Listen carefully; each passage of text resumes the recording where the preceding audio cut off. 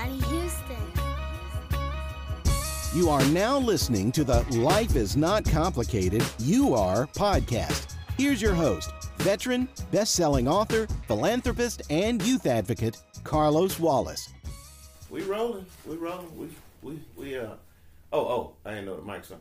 Listen, we back with you on the Life is Not Complicated, You Are podcast. Got a very special guest today. It took a while to be able to convince her to come on, but I think with some persuasion, it was able to get done. Introduce to you none other than wow, my goodness, coming to the stage. What an intro! I don't know if I'm going to be able to live up to this, so thank you, I guess. Yeah, happy to be here. Well, I know who you are. Right. I see you quite frequently, but please introduce yourself to the complicated crew. I am Liz Faubus Wallace, and I am the founder and managing editor of a company called $1 Million Pen Inc. Getting ahead of yourself. I Sorry didn't about that. ask you to tell me what you do, but that was next on the list. So you've already covered that. Yes. That's what I want to talk about today. I know you wear many hats. You know, I may dabble a little bit into the journalism aspect of things just because of your expertise and how it equates to what we're talking about. Okay. But I want to know, like, what made you want to become a publisher? I never set out to be a publisher.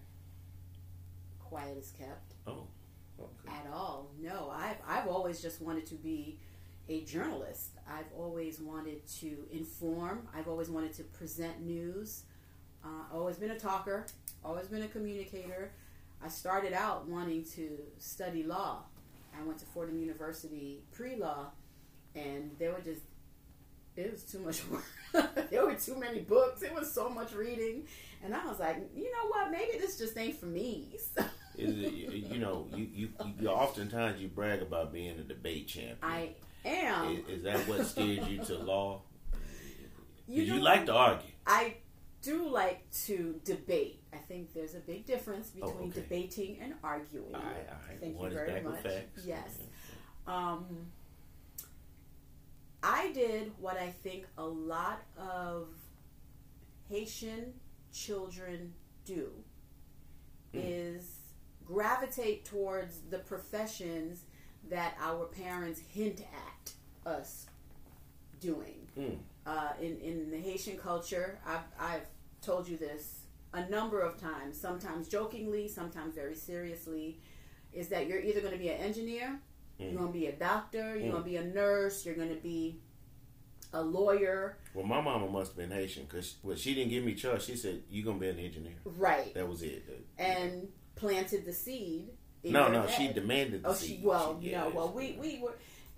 We weren't necessarily, it wasn't a demand, it was just an understanding. This is just what's going to happen. Okay. Not just for us, but for them, because a lot of it is they want to have the privilege of saying my daughter's a doctor, my daughter is a lawyer, so on and so forth. I think that's what Alice wanted too, but with gifts included, Yeah. She figured a hefty salary come with that title. So these things, they transcend cultural boundaries. It's apparently a widespread type of expectation for some parents. But yeah, that's really the only reason I even considered law. I never had any real passion for it, but that would have made my parents happy. Yeah. So why not? Okay. Next up, I normally don't like statistics because generally they're not favorable. But it depends on which side of the statistics. Yeah, the numbers don't lie. It just depends on who's telling the numbers. They might lie, but anyway. So, but I came across these as I was doing research on my in studying you and the things I wanted to discuss, right? And I came across this statistic that says it's an author stat. 79.4% of authors, published authors, are white. 7.2 Latino, 5.8% black, 4% Asian, and then other.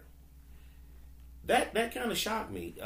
I didn't realize, A, that our number was so low. When I say our, I mean black. And B, I definitely wouldn't have thought we would be third. Right.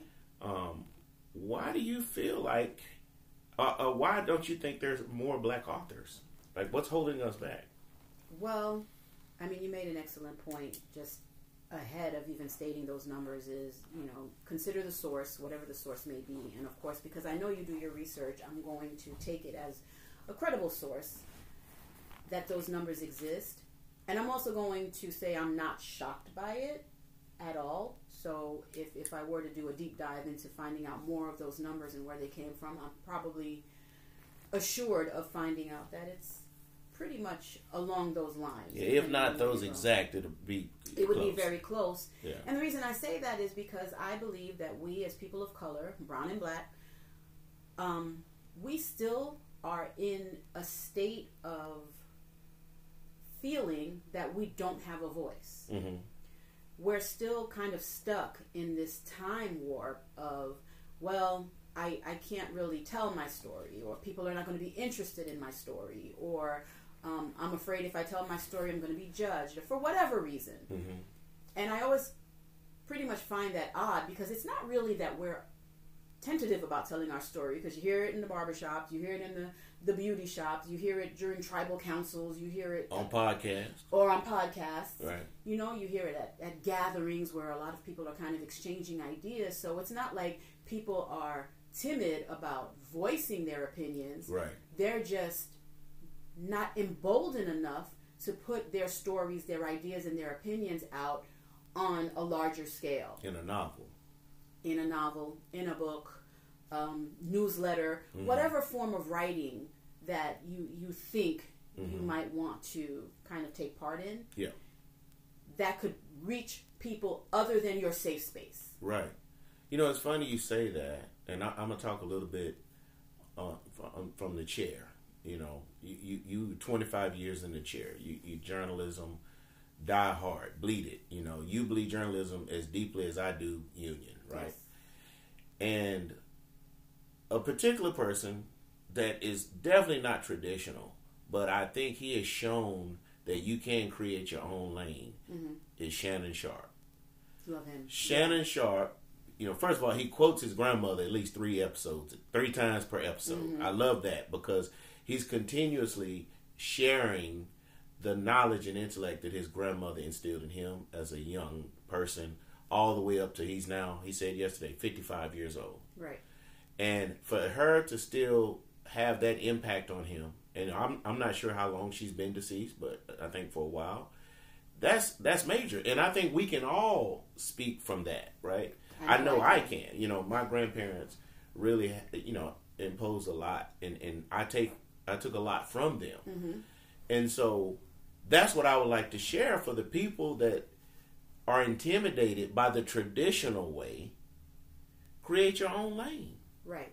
And I agree with you on that. And I do want to just make one correction, only because I'm very deferential to the aspects of journalism. I was in the chair for 7 years. I've been a journalist 25 for over 25 years, and you know how I feel about. Well, if you was in the chair 25, you'd be pretty old. I would be. That means you started out in the chair. Exactly. Yeah. Exactly. That's my fault. No, not at all. And but I just wanted to, because somebody will just be like, no, she wasn't. Right. No. Like I knew better. It's just that credibility of yes. Your research. No. You yes, 7 years, But yeah, Shannon, like I said, he might botch a word. He'll say okay, or make one up and skip or correct it. Hey, that's not how you say that. Okay, well, whatever. You get my point. Right. You know what I mean? See, now that's the fearlessness I think people lack, and I'm guilty of that myself. I've been guilty of that throughout the course of my career. To be very mindful of what I say, not necessarily because it's not factual, but because these days you don't know who you're going to offend. These days you don't know what you're going to say that is going to tick off a certain part of society. Mm-hmm. And now it turns into this firestorm, and not everybody is really equipped to stand up to backlash. Well, you know what I say. My heart is pure. I don't wake up not any day saying, today I'm going to hurt this person's feelings. Right. Now, if what came out of my mouth does hurt your feelings or, in any type of way, contact me. Let's talk about it. Mm-hmm. But just best believe that was not the intent. Right. You know what I mean? And that's an important point to make. But I do believe where... You are now listening to the Life is Not Complicated. You Are podcast. With regard to journalism, to writers, and to people in general, mm-hmm. While one should be mindful of intent, mm-hmm. one should also be mindful of accountability and Correct. tone. Yes. It's all part and parcel of the same thing. Where what you write, maybe you don't intend to hurt someone with what you say, but maybe you take a few more steps before you publish to say, am I going to be accountable for the things I say or for how it's written, because perhaps it could be taken that way. And I know that just makes the process so much more onerous, and it might take a little bit of the organic nature out of it. And I'm not telling people to do that.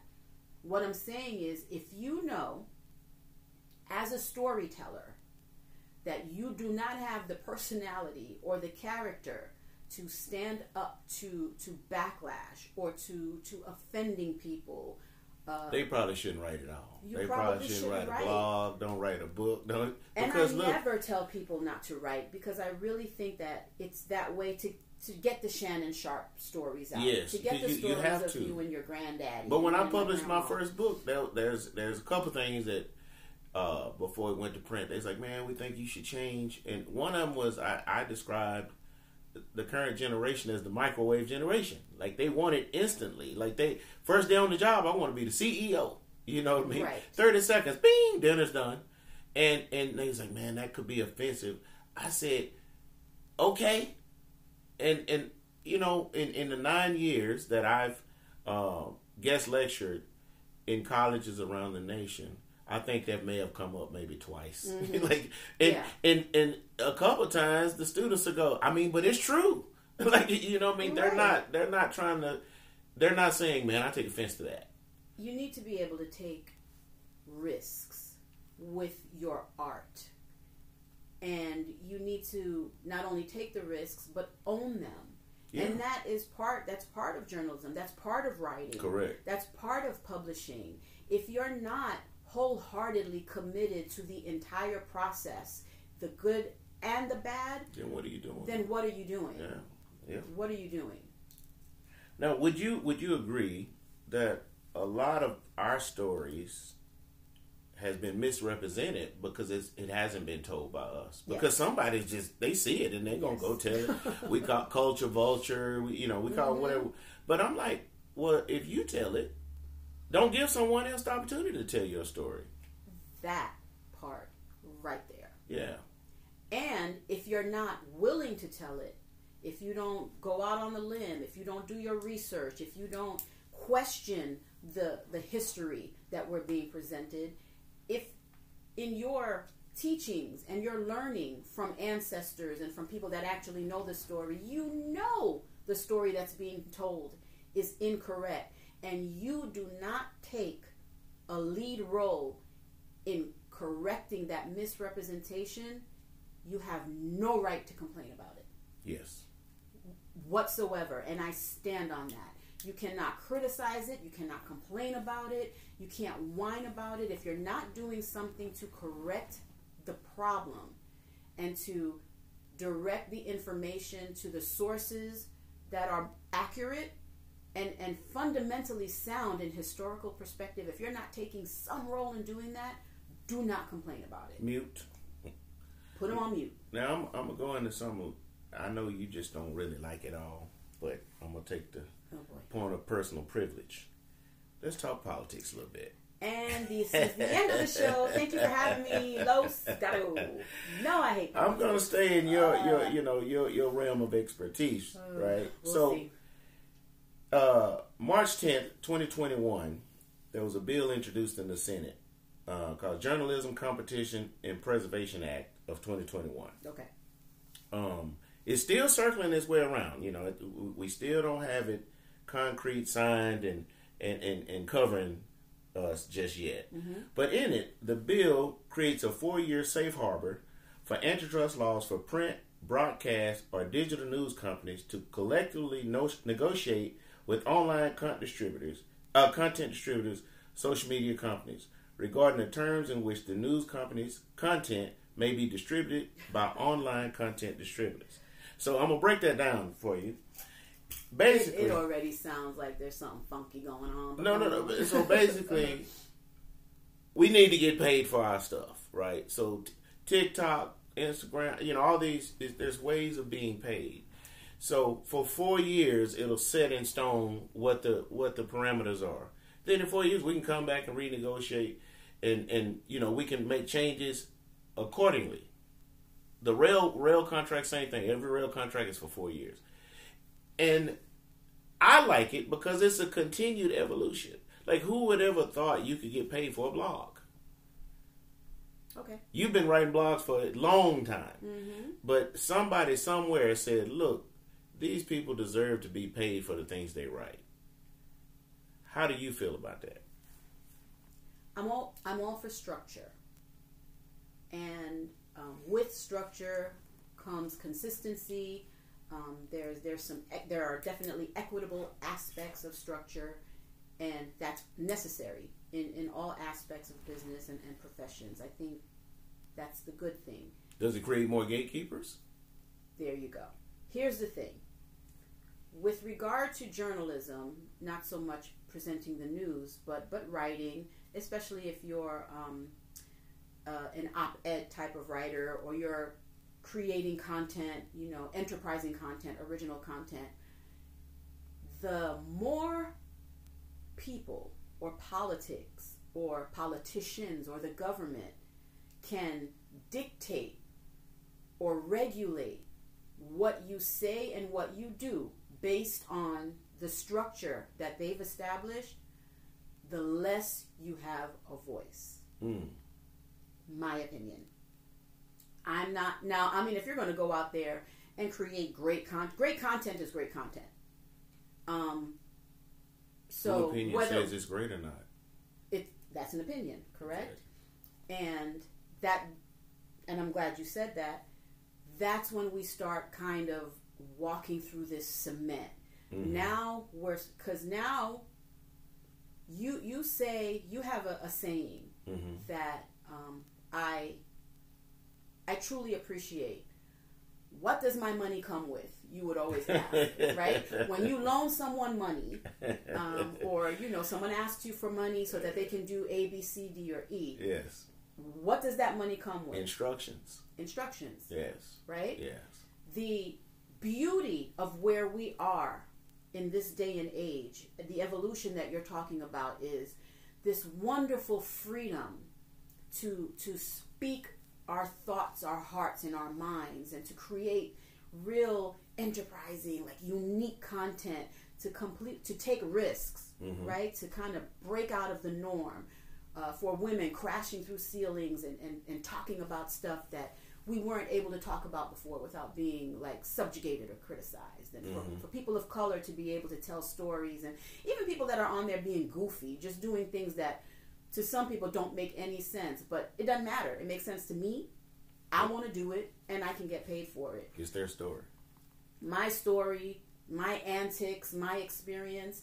When you start allowing a government entity or whatever entity to now be able to put boundaries and limitations on those things because they are now providing funding or suggesting how funding should be allocated to you, it might not happen today, might not happen in, you know, the next 2 or 3 years.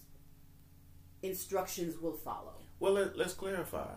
And I don't know enough about the bill so I want to put that out there as well. I don't know enough. No. What you're saying is you know, with what we do know. you know, without me printing the entire thing out, because I'm not gonna waste all my ink because we don't know what it'll be once it hit Biden's desk, you know. So, but with what you're saying, I can appreciate.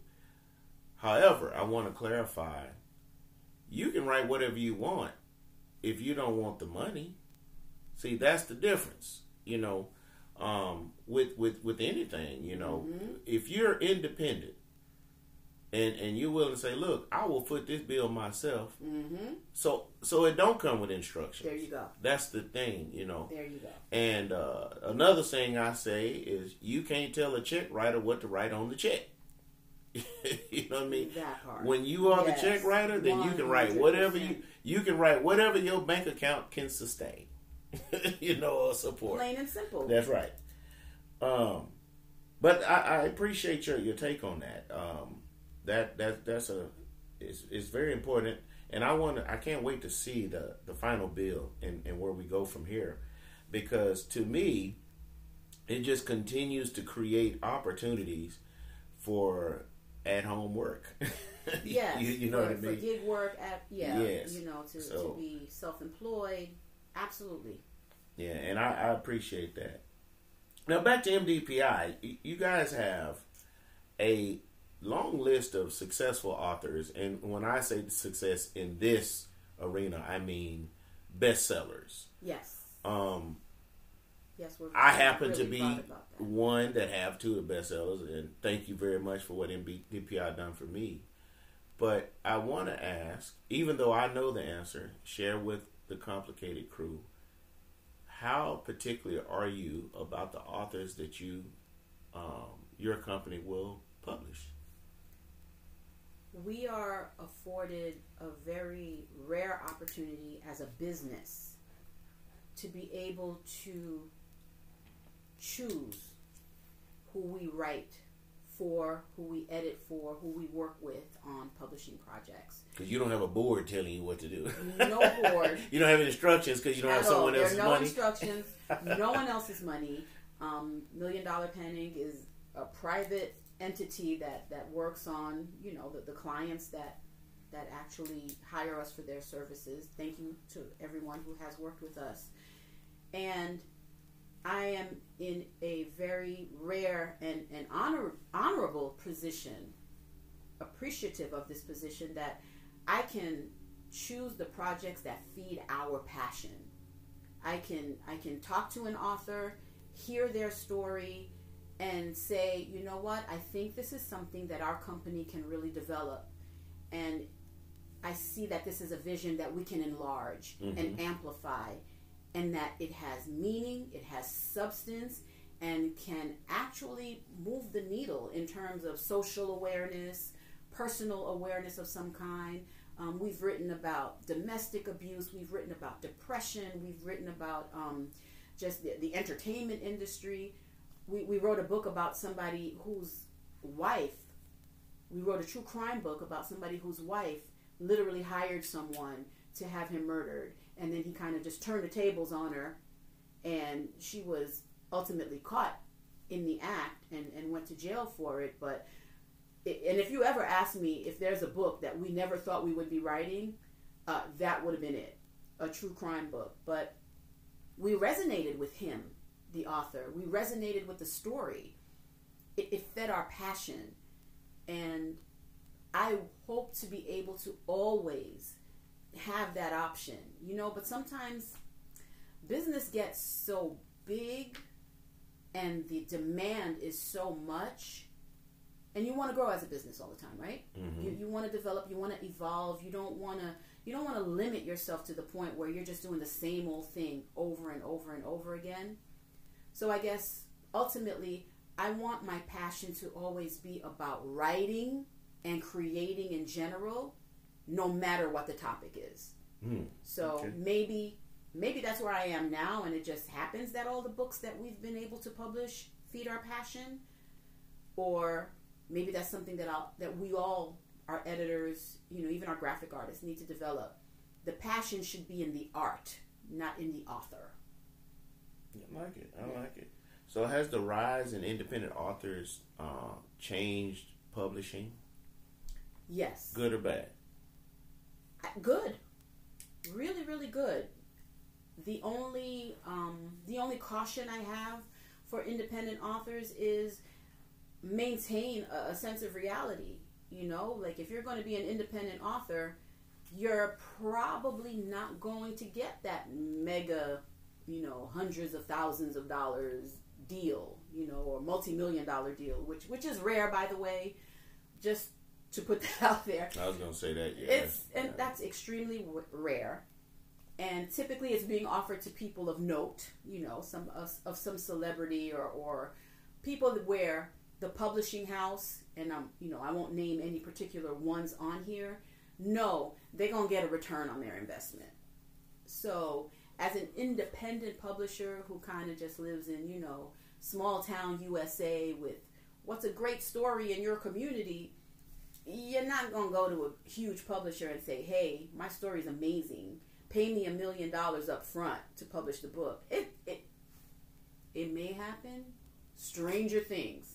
Not likely. What is good, though, is your story will still get out there because the avenues and platforms for self-publishing are now so broad. You can put your story out there. The key is, what are you going to do once that book is published? That is where authors fall short. Yeah, I have to agree. You know, I've been on the sidelines and watched what I figured to be great books. Yes. And it's a big old secret. Like, because the author just, you know, they fizzle out. Yeah, just kind of, the new wears off. Yeah, they have that huge peak upon publishing the book. And people are excited about it. Their friends, their family, friends of friends, you know, family members that they hadn't even heard from. And they have this huge gathering of people kind of galvanized around this book for a week, 2 weeks, maybe a month. What do you do past that? Because grandma only gonna buy one book. She may buy 10 for the church, you know. Yeah. So what is your thought process beyond your immediate family member or your friend circle? And that's where $1 Million Pen Inc. comes in with regard to strategizing and making sure that you don't stop at your aunts, your uncles, and the people you graduated school from. It's a business. You are a brand. Your book is a brand. You are now your greatest brand ambassador. That doesn't stop when your book hits How do you get authors to understand that? It's difficult because in the beginning, they're excited about it. It sounds good. They're hearing the numbers. They're hearing the statistics. And again, in the beginning, they are just so blinded by all the attention and all the sales that they're getting, again, from immediate family members and friends. They're not stopping to think somebody's going to turn off the spout. It's just going to run out of water. You know, you have but so many family members and you have but so many friends. But there are millions of readers out there. How are you going to reach them? And if you do not stop after you've decided to publish a book, you've written it, it's edited, you've uploaded it, if you don't stop to say, how am I going to reach these potential thousands and millions of readers beyond my sending an email that I have a book out, don't bother. Don't spend the money because it's a costly process. Yeah. Would you say that, because you also double hat as a publicist, and would you say that comes more from your publicist background as far as doing the best you can to put them in positions to tell their stories, you know, i.e. radio and TV interviews, yes, high profile podcasts such as mine, right? You know, yeah, no, you're absolutely right. Like you want to be on a podcast like this because it's smart, you know, and this podcast tackles real issues, and it speaks in ways that the average person can understand, but it's not dumbed down. Yeah. And as an author, you have to think of yourself as somebody who's informing. Most people automatically think that an author is really smart. You have to be really smart to write a book. Right. Whether you are or not. Right. And what's really smart. So you want to be in circles and you want to present yourself in such a way to show people who could potentially buy your book that you do have some type of knowledgeable stream of consciousness. So yes, getting them on a podcast like this, hearing them talk about their lives in ways that relate to people, so on and so forth, and having the type of reach that you have with this platform is extremely important. And that is something that the publicist arm of $1 Million Pen Inc. drives home to these authors. And again, it's all part of the process. What are we going to do past that first month? When, grandma, grandpa, auntie, uncle, and your best friend from college already have the book. Now where do we go? Right. Many years in journalism, I think it's safe to say that there was a pay disparity between men and women. Still is. Go on. Okay. Would you say it exists in this arena? In authors, publishing books.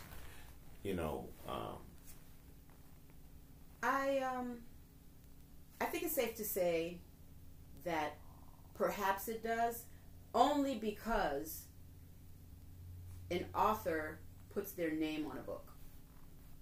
I think if there was no way to identify who wrote a book, people would just say it's a good book in their opinion or it's a bad book. I don't think it won't give people an opportunity to be like, well, I don't know, a woman wrote this, so it's probably super sappy or super emotional. I do see a lot of successful, female authors that sold a lot of books go by their initials. Right. Is that why? I don't know if that's necessarily why. A lot of authors have a nom de plume, like just a name that they use simply to identify themselves as an author. I never stopped to think about it. And you might have a great point there, because unfortunately we do live in a society where there are so many preconceived notions about men and women in particular, and their ability to do certain things. Writing is one of them. Yeah. So in my opinion, a great story, once again, is a great story to the people who think it's a great story. Yes. Yeah. Adding female or male to it, that's when it starts muddying the waters. And I'd love to be able to do that kind of like blind test, to just put a book out there, have a bunch of people read it with no name of the author, and see how many people think it's a great book regardless of it, and then put that same book out there with a female author's name and a male author's name, and see how it changes. I'd love to be able to see, and maybe that's been done, but I think that does make a difference. Yeah. So with that said, does your advice differ with respect to male or female authors? No, because stories are personal. Your story is your story, man or woman. So my advice is write what you know. Write your heart, write your soul. Tell your story. Your story is going to come from the perspective of a woman because you're a woman, and vice versa.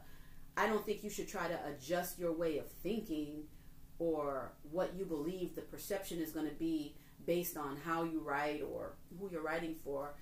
Why? Because now you're being disingenuous. And if you want to hurt me, like if you want to put a dagger in my heart, as a publisher, as somebody who appreciates writing and the art, to write with no degree of integrity or to color your words and your thoughts just to appease people is so disrespectful to the art. Yeah. I agree. we're drawing to a close here. So before we go, two things. What would be the one piece of advice you would give to an author that's going to publish today? Not want to write a book, that's going to publish. They're about to hit go. Follow through. Know where you're going after you hit send, after you hit upload, past the first month. So that means prior to you hitting upload, you should have been thinking for weeks in advance what you're going to do once that book hits the platform. Nice. Where can they find you? You can find me on social media. I am on Facebook. I am on Twitter. I am on Instagram. eFaubulous, wherever you search. Liz Faubulous, if you just do a Google search.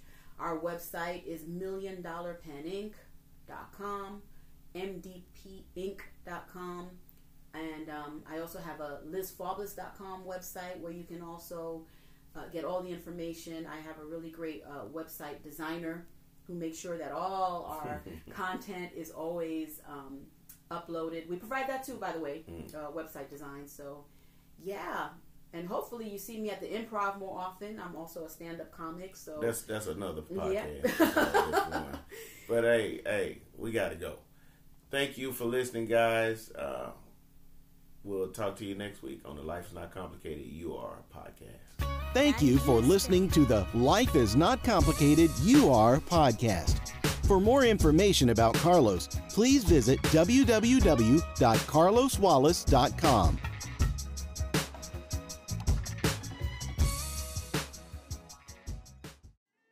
Jeremy Can, aka J Can, fought hard to achieve success. Years of experience have modeled this talented, multifaceted comic into such a powerhouse, no one is safe when he hits the stage. The Houston native never forgets his southern roots and is proud to bring the most known unknown comedy tour to the Houston Improv. This performance showcases the comic's most hilarious characters and gives audiences an exclusive glimpse into this brilliant, funny man's life as he performs on one of the country's greatest stages, right in his hometown. J Can and Soul Caritas LLC, Houston's most prestigious production and entertainment company, join forces to make this groundbreaking event. Dressed to impress, the cameras will be rolling. This show will serve as J Can's second comedy special. To secure your tickets, visit www.soul-caritas.com or www.improvtx.com.